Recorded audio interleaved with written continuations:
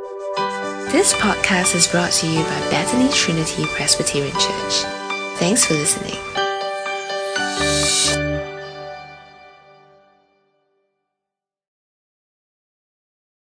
Good morning.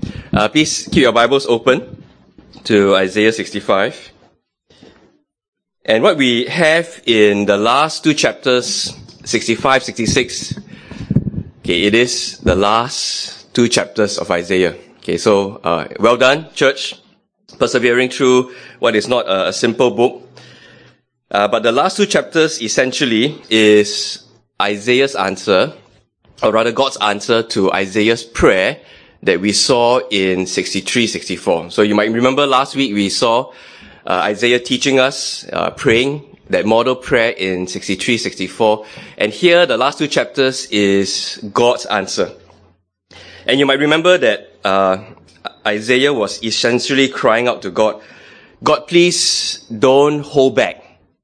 How long will you keep yourself from us? Please don't hold back. Please come and save us. And so here we have God's answer. Now, by listening to Isaiah's prayer, his pleading with God not to hold back, for him to come, it reminded me of a song that some of you would know. The song that Bette Midler made famous. The one where she sings how God is watching us. God is watching us. And it sounds so Christian, it sounds so spiritual. God is watching us from a distance. It's actually a horrible song. It's actually a horrible thought because if you're crying out to God, God, please come, please, will you see the situation we're in? And then if the truth is God is watching, but he's watching from a distance, it's actually a horrible thought. But here we have the true and living God, and he is not watching from a distance. Here in Isaiah 65, we will hear what God's answer is. So please join me as we pray to him and ask him to help us as we consider his word. God, thank you so much that you are God who speaks, you are God who answers.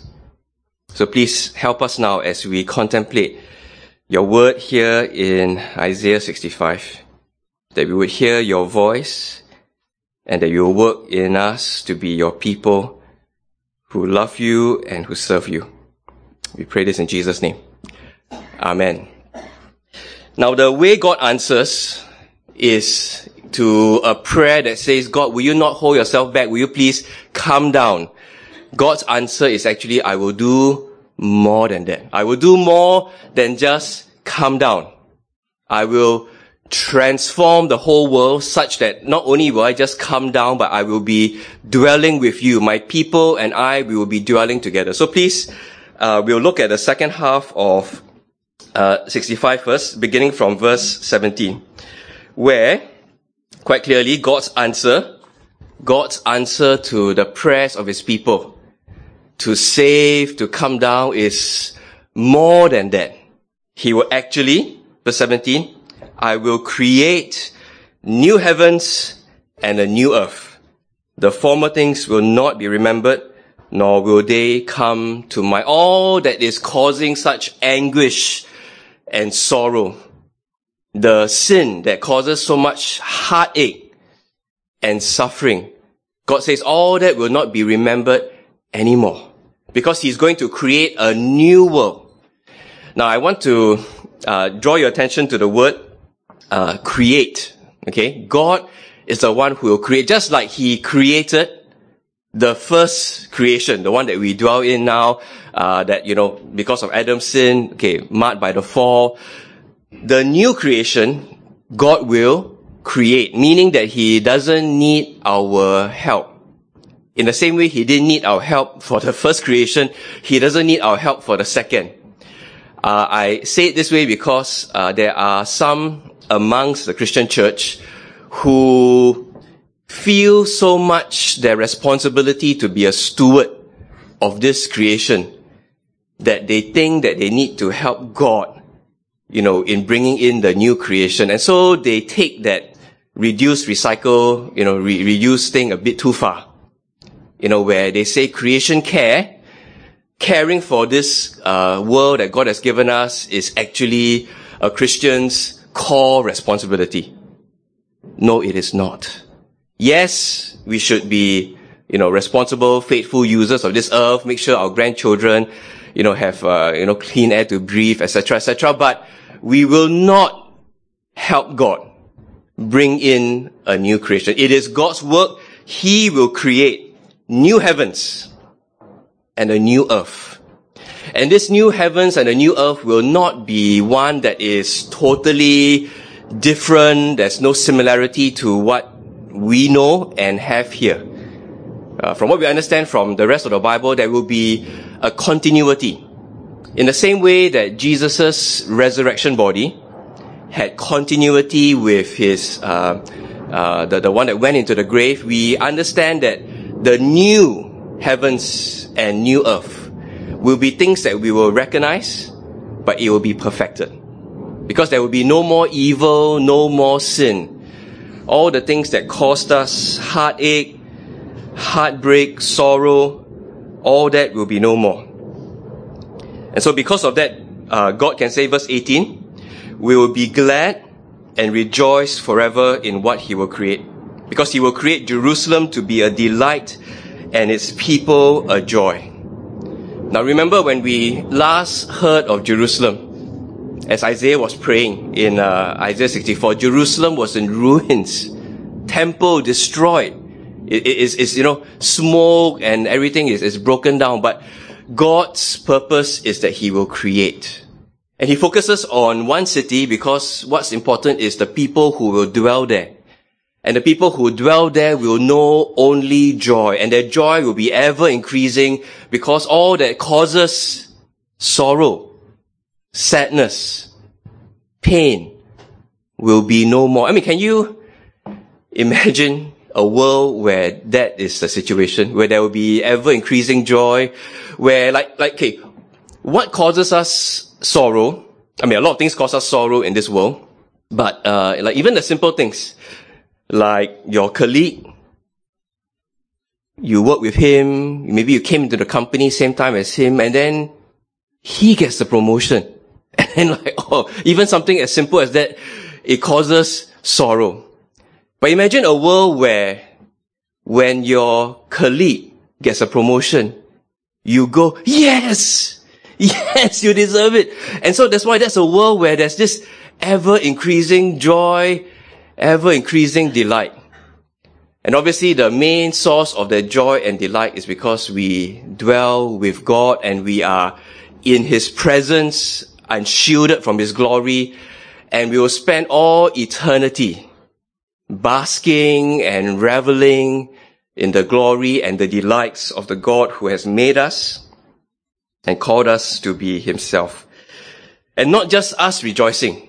You see, the picture here is of God rejoicing over his people. Now, some of the church members went to the Project Timothy talks last week, and you were surprised by that phrase in Zephaniah, where God says, oh, I delight in my people. Over them, I will sing for joy. And it's such a resting picture of God, that he should take such joy in his people. But this is a reality that God is determined to bring about. In this new heavens, new earth, not only will his people rejoice in God, God himself will rejoice and delight over his people. And then Isaiah continues the picture, verse 20. Never again will there be in it an infant who lives but a few days, or an old man who does not live out his years. The one who dies at 100 will be thought a mere child. And then, what's happening? The guy who dies at 100 will be thought young, okay, but I thought we will live forever. So that means if I die at 100, I'm young, which means that I will still die, right?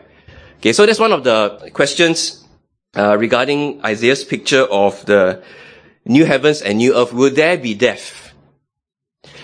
Didn't we just say that because God is infinitely beautiful, infinitely worthy, we will have an eternity discovering the delights and the glories of God. So why does that seem like there will be death? And the answer, I think, is there will not be death. Okay, the other portraits of the new creation in Isaiah itself and definitely in the rest of the Bible make it clear there will be no death. Death is a result of sin. And so if sin is taken care of, then you can be assured that there will be no death. And then if there's no death, then why is Isaiah speaking about, infants, they won't die, and old men, they will really live to a ripe old age? The reason he's doing it is because he is using realities that we can relate to. This side of heaven.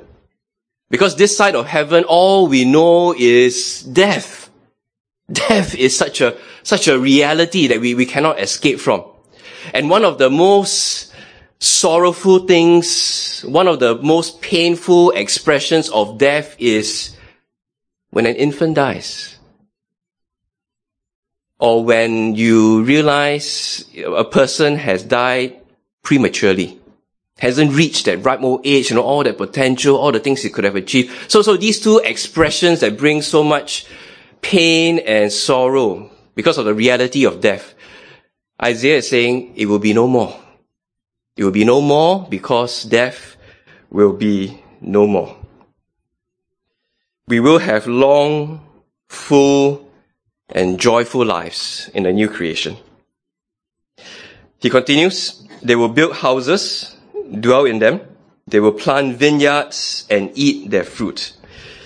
No longer will they build houses and others live in them, or plant and others eat. For as the days of a tree, so will the days of my people. My chosen ones will long enjoy the work of their hands. Okay, this is talking about that reality we all experience. The frustration, and sometimes we discover the futility of our work. We spend years, months, thinking about a project, listen to the best management consultants' advice, and yet, the business still goes south. All this work put in and the frustration, the futility of our hands. But in the new creation, there will not be that frustration. The picture of houses and vineyards is Old Testament symbols of being blessed. Being blessed by God. Enjoying prosperity. No more that curse of the fall, but lives of peace, of stability, and of permanence. And a promise that his people will long enjoy the work of their hands. So the reality of the new creation is that there will be work. And when we talked about this at the Bible study, some people laughed. The one who was studying psychiatric mental health laughed because she said, I'll be out of a job. Then she pointed to her boyfriend, the one who is studying to be a doctor, and said, you'll be out of a job. Then they all laughed because they pointed to me, you'll be out of a job too. And yeah, because the knowledge of the Lord will be filling the whole earth. We won't need the Andrews, we won't need me to be teaching you all these things. So we'll be out of a job. So maybe I can pursue my second passion, maybe, which is, helping people get fitter. But then that again also will be a bit useless. But, whatever it is, whatever the work of our hands will be, in the new creation, we will enjoy. We will enjoy the work that God gives us to do. And definitely, please don't look forward to, the new creation as, basically a long lepak session. We just shake our legs, do nothing. Because I can guarantee you that, ask any retiree, that is torture. But actually to be given work, joyful work that bears fruit, work that is not frustrating, is actually one of the wonderful things about the new creation we can look forward to. Verse 23, we will not labor in vain, nor will they bear children doomed to misfortune. For they will be a people blessed by the Lord, they and their descendants with them. And Isaiah continues, before they call, I will answer. While they are still speaking, I will hear. You see, what a wonderful picture, what a wonderful way of communicating that relationship, that communion that God's people will have with their God. I mean, those of you who have been married for a few years will know this, especially when you and your spouse have over the years developed a close relationship. You've gotten to really know each other. There's those times when I go to the fridge, I open it, and then before I even ask the question, I'm just going, I just make a sound only. Maria knows it's in the top right-hand corner. Okay, then it's there. So I don't even need to say it. I just open the fridge and go, make a sound, and then she knows what I want already. And so here is that picture of a relationship with our God.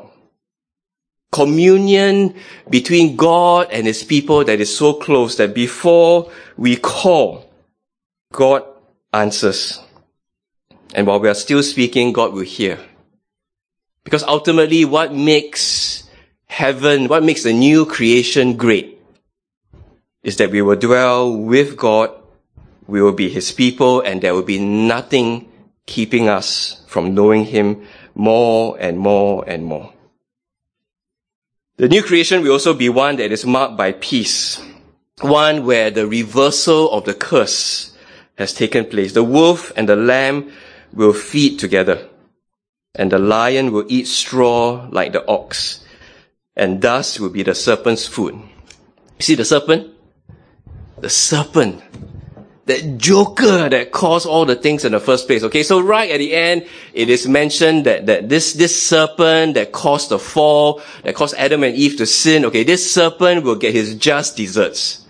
All his rebellion and all the harm he tried to do against God, God's people, it will be finally undone. It will be finally undone. He will just eat dust, and all the results of the fall, the curse, all of that will be reversed, all of that will be lifted. And so the wolf and the lamb, where once there was violence, hostility, enmity, they will actually feed together. And the lion will eat straw like the ox. Instead of, using its strength, chasing after and, biting into the bison, it will just eat straw. No bloodshed. But then, if no bloodshed, does it mean we'll all have to be vegetarian? Does that mean we will not get to enjoy juicy, well-cooked steak? Does it mean that? I don't know, but I hope not, okay? But whatever it is, the point is peace, okay? Whatever we will eat, okay, God will have that under control. And anyway, vegetables is really good. It's really good for you. So, eat more of that. But I do hope, as I'm sure some of you, that we will get to eat meat. But the point is, the last verse, they will neither harm nor destroy on all my holy mountain, says the Lord. All of God's promises, His purposes will be fulfilled. It is a great picture. And the question is, do you hope for this? Is this part of your yearning? Is this part of your longing as we journey in this world that is so undone by sin? So much sorrow and pain because of sin. Do you long for this world where there will be no more sin, where your every thought, your every word, your every impulse will be sin-free? It seems a bit too good to be true. How can we know that this will indeed take place? Well, this brings us to the first half of God's answer in Isaiah 65, where we ponder the question, who's in, who's out? Okay, if this is God's new world that He's going to make, this transformed world, who's going to be in, who's going to be out? Well, let's first look at who's going to be out. And remember, this is all part of God's answer to Isaiah's prayer. Who's going to be out? Okay, we see them described in verse 2. All day long, I have held out my hands to an obstinate people who walk in ways not good, pursuing their own imagination, a people who continually provoke me to my very face. Okay, so this is talking about, in this case, the Jewish nation. The Jewish nation that God He's continually sent prophets to. He's continually warned them through His servants. All day long, I mean, the picture is of God holding out His hands, please come back.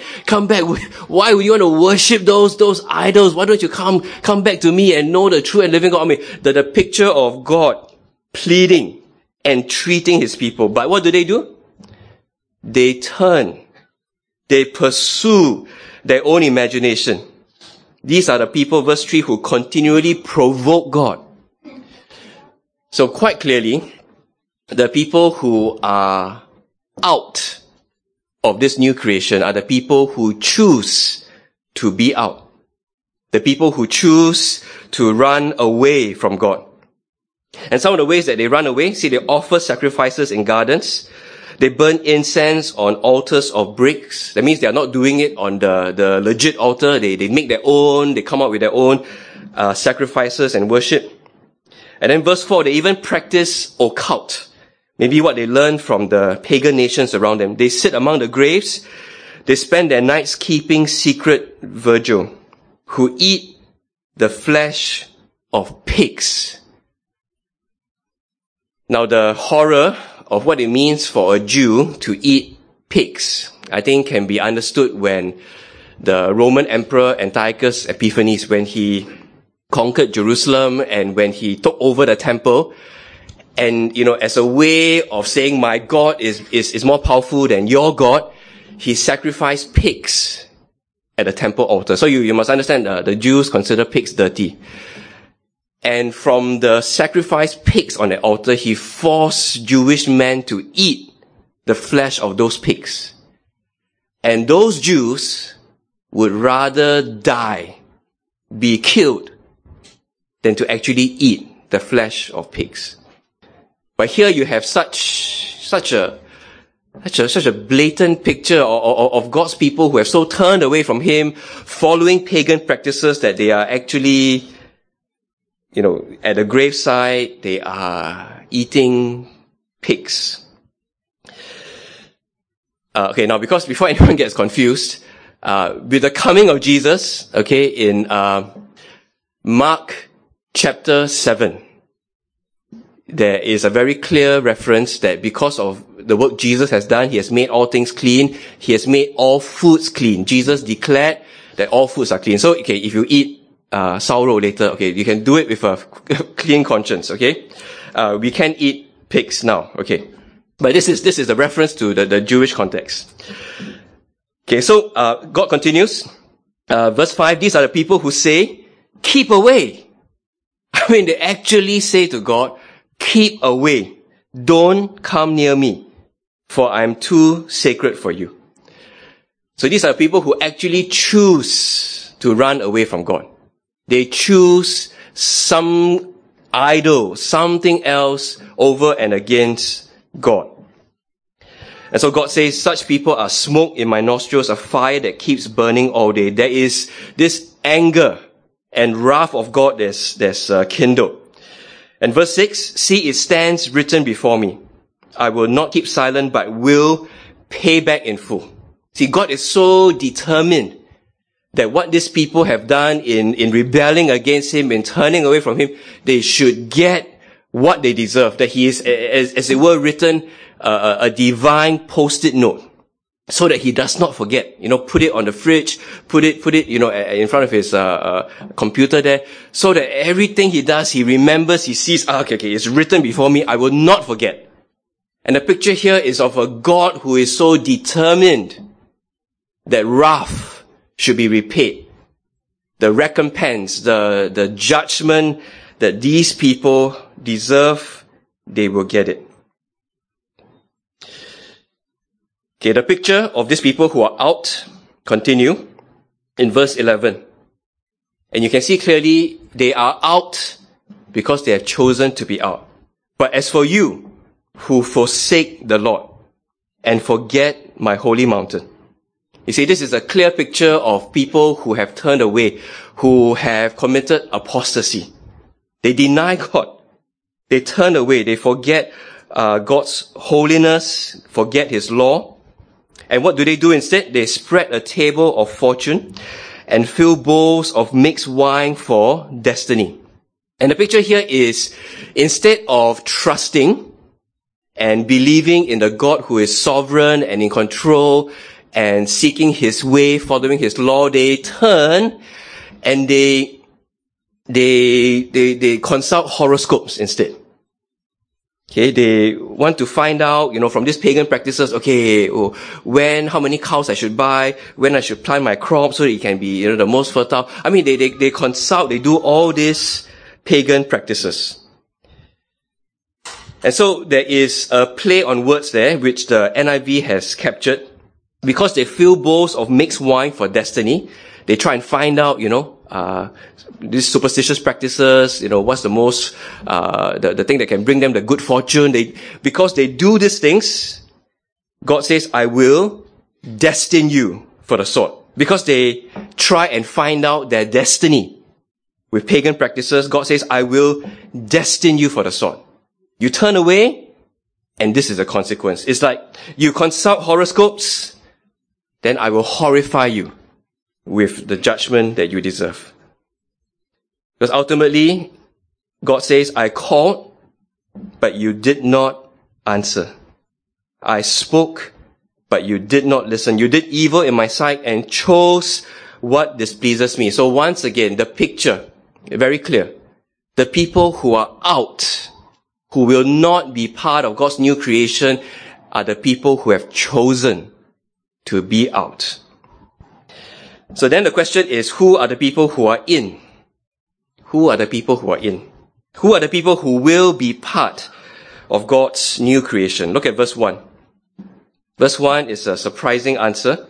Remember, this is God's answer to Isaiah's prayer. Isaiah praying, God, don't hold back. Come down, save us. And God's answer, I revealed myself to those who did not ask for me. I was found by those who did not seek me. To a nation that did not call on my name, I said, here am I, here am I. Okay, so a few things to be clear about. The nation that God is referring to, that he has revealed, is not Israel. Okay, I think it's quite clear that he's referring to a Gentile nation. And in fact, he's talking about Gentile nations. Because the Gentiles, those who don't know God, have not sought God. Because God has revealed himself to Israel. Israel has been obstinate, turned away. But the people who have not known him, the people who don't know about God, they have not sought him. And so Isaiah is praying, God, why are you silent? Will you please come down? Will you do something? And God's answer in part is, even though it looks as if I've been silent, it seems as if I've been silent, but actually I am at work. I have been at work because the people that have not been seeking me, I have gone to them. I have revealed myself to them. You see, what I understand, what the Hebrew scholars tell me is when he says, I revealed myself, the sense is actually I allowed myself to be found.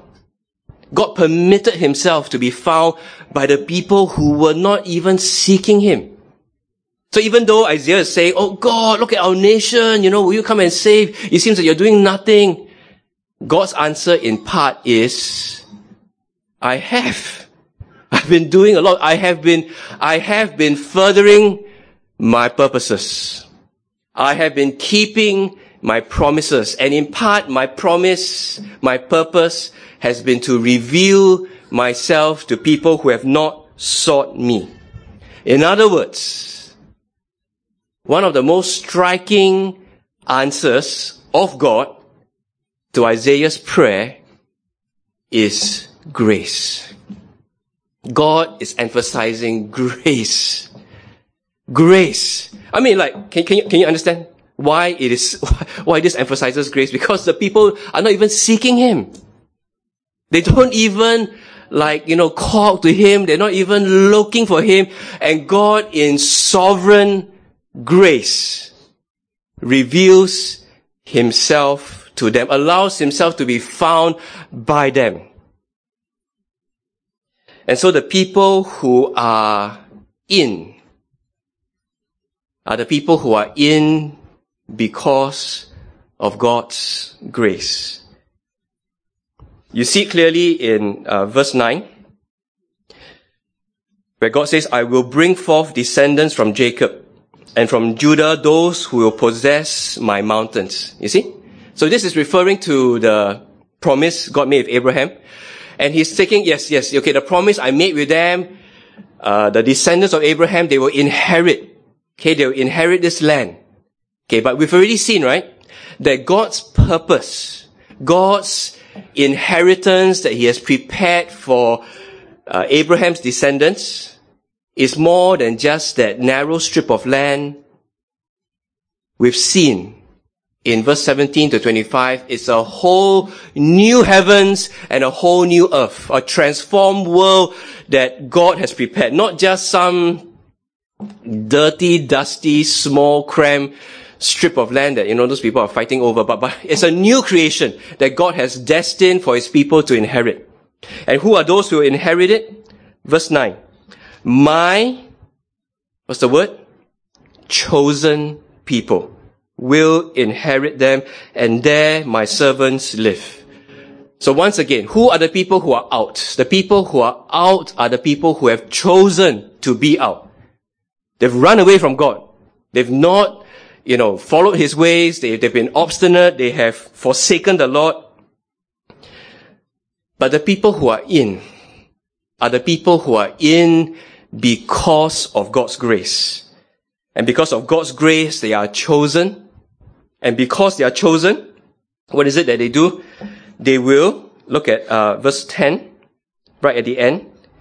For my people who seek me. So get the order right. Because of God's grace, they are chosen. And because they are chosen, they will seek God. Which is a very different picture to the people who are not seeking God, choosing to run away from God. The people who will inherit the new creation are the people, yes, they are chosen, but you can see that they are chosen because they are seeking God. Now there's a contrast made between these who are out and those who are in verse 13. This is what the sovereign Lord says. My servants will eat, but you will go hungry. My servants will drink, but you will go thirsty. So these are covenant blessings, covenant curses. Those who enjoy the blessings, they will eat, they will drink. But those who face that judgment, they will go hungry. They will go thirsty. Verse 14, my servants will sing out of the joy of their hearts, but you will cry out from anguish of heart and wail in brokenness of spirit. See, for the people who are chosen by God, for the people who seek him, and because they seek him, they seek his ways, they seek to follow, what God has taught, there is this joy. Ultimately, there will be this joy because they are walking in the ways of the Lord. But for the people who turn away, who fall prey to the lies of sin, the deceitfulness of their corrupt hearts, they will ultimately face anguish of heart, wail in brokenness of spirit. I mean, this is teaching us, really, whenever you face a choice, God's way, the world's way, okay, remember that the world's way will never bring joy. It will always end bad. There might be a flicker, a few moments, some short temporal experience of joy, but ultimately it will end badly. Do not fall for the lies of sin. It is those who seek God, follow his ways, that will be filled with joy. And now I want to say, because we live in a fallen world, our hearts are deceitful, our flesh is sinful, we will at many times choose the wrong way. But can you see, if you are one who is chosen, then there will be this God-given ability to seek Him, to want to hear what this God is saying, seeking Him.